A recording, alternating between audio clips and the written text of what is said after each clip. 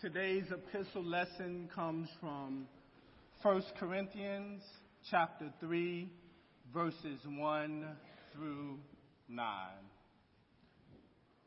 And so, brothers and sisters, I cannot speak to you as spiritual people, but rather as people of the flesh, as infants in Christ. I fed you with milk, not solid food, for you were not ready for solid food. Even now you are still not ready, for you are still of the flesh. For as long as there is jealousy and quarreling among you, are you not of the flesh and behaving according to human inclinations? For when one says, I belong to Paul, and another, I belong to Apollos, are you not merely human? What then is Apollos? What is Paul? Servants through whom you came to believe as the Lord assigned to each. I planted, Apollos watered, but God gave the growth. So neither the one who plants nor the one who waters is anything, but only God who gives the growth. The one who plants and the one who waters have a common purpose, and each will receive wages according to the labor of each. For we are God's servants, working together. You are God's field, God's building. The word of the Lord. My friends, whether we realize it or not, but we live in a world where bitterness and confusion are causing agonizing lines of division among us. These lines of divisions are separating us from working together for the common good of all creation. But most importantly, these lines of division is separating us from the love of God, or merely separating us from God. And if we look closer, we will see how bitterness and confusion are causing rifts between family members and friends. If we look close enough, we'll see how the lines of division is causing hostility among church people.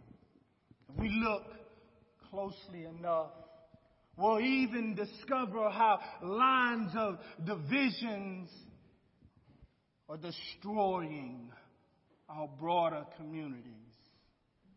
I contend at the heart of the division is immaturity and unhealthy competition sparked by our ungodly allegiance to people that have a tendency to overshadow our understanding of God. However, we all can get excited and we all can praise God knowing that in all of God's mercy, God has given us instructions through scriptures. And those instructions through scripture can help us refocus our attention.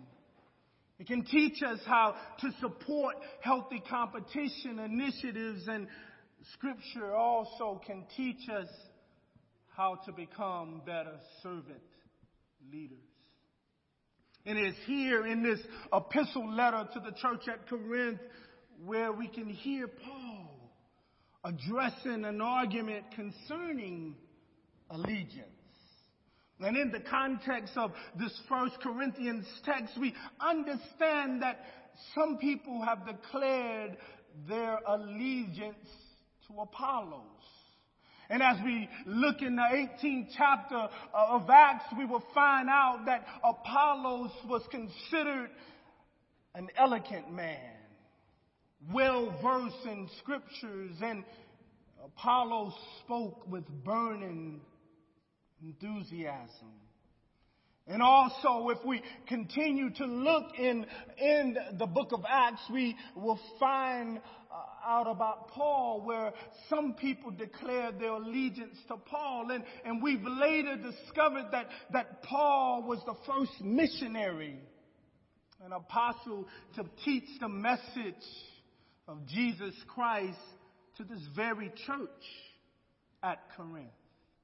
Indeed, Paul could have taken the high road because this was his letter to the church.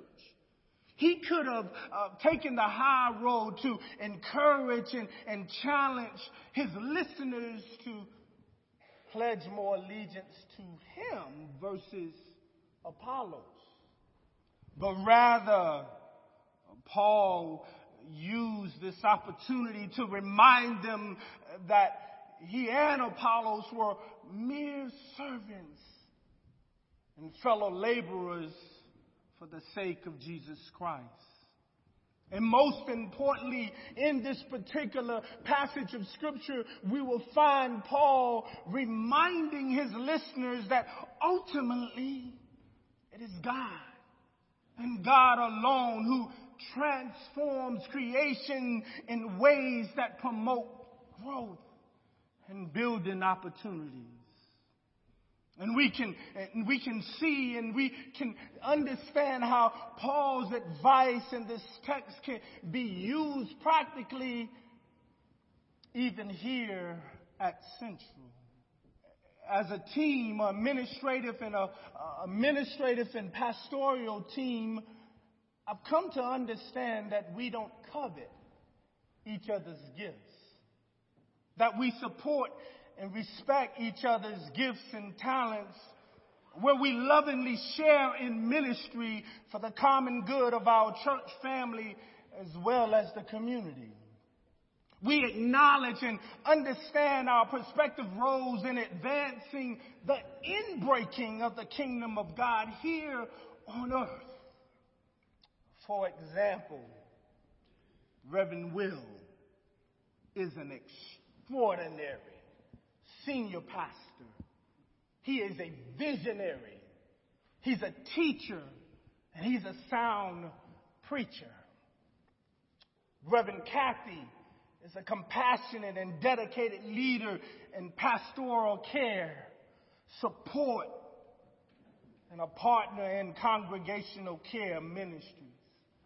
And I consider myself to be one that's very dedicated to promoting outreach, evangelism, and programs that serve our children, our families, and our youth in ministries. As a pastoral staff with our administrative staff, along with our dedicated laity, we all are working together to promote unity and maturity in ministry in the church as well as beyond the walls of the church. Perhaps some of Reverend Will's gifts may be more effective than my gifts in certain situations.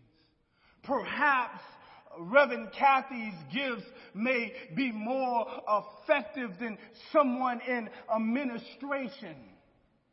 Perhaps someone that's among the laity may be more effective in serving a particular need than all the staff.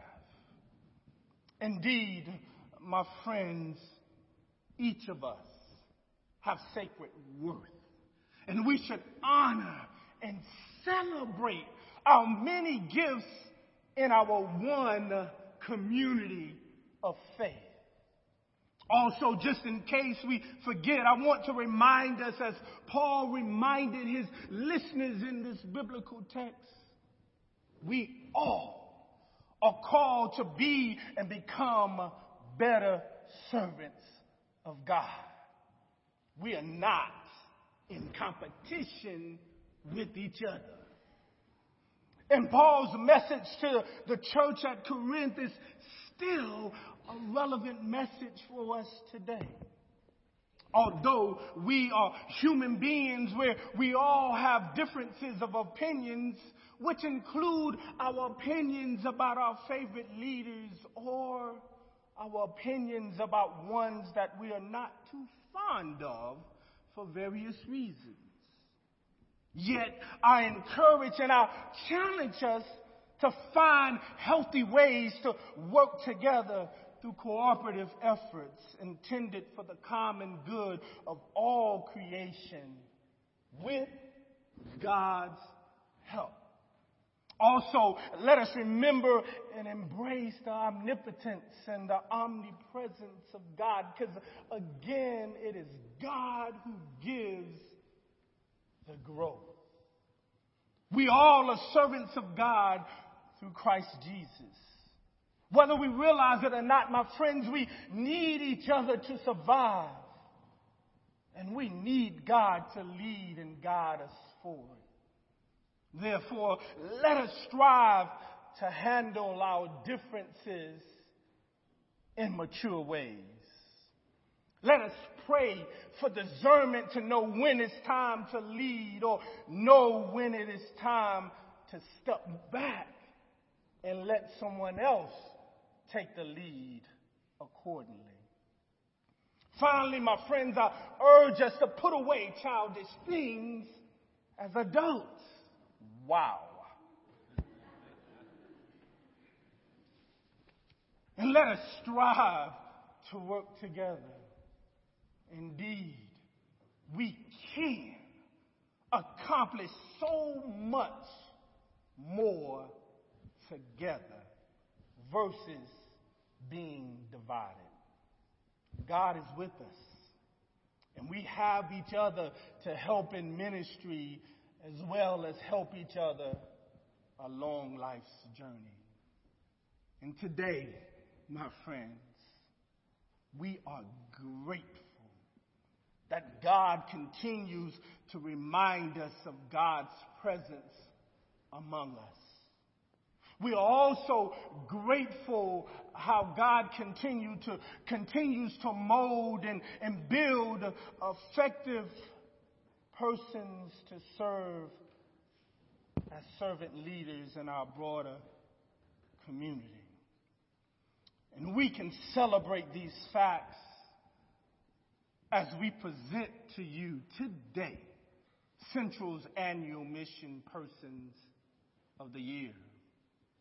Indeed, my friends, all of us are leaders in our prospective places, and we want to celebrate and acknowledge the contributions that all of us make to making our church better and our broader community better.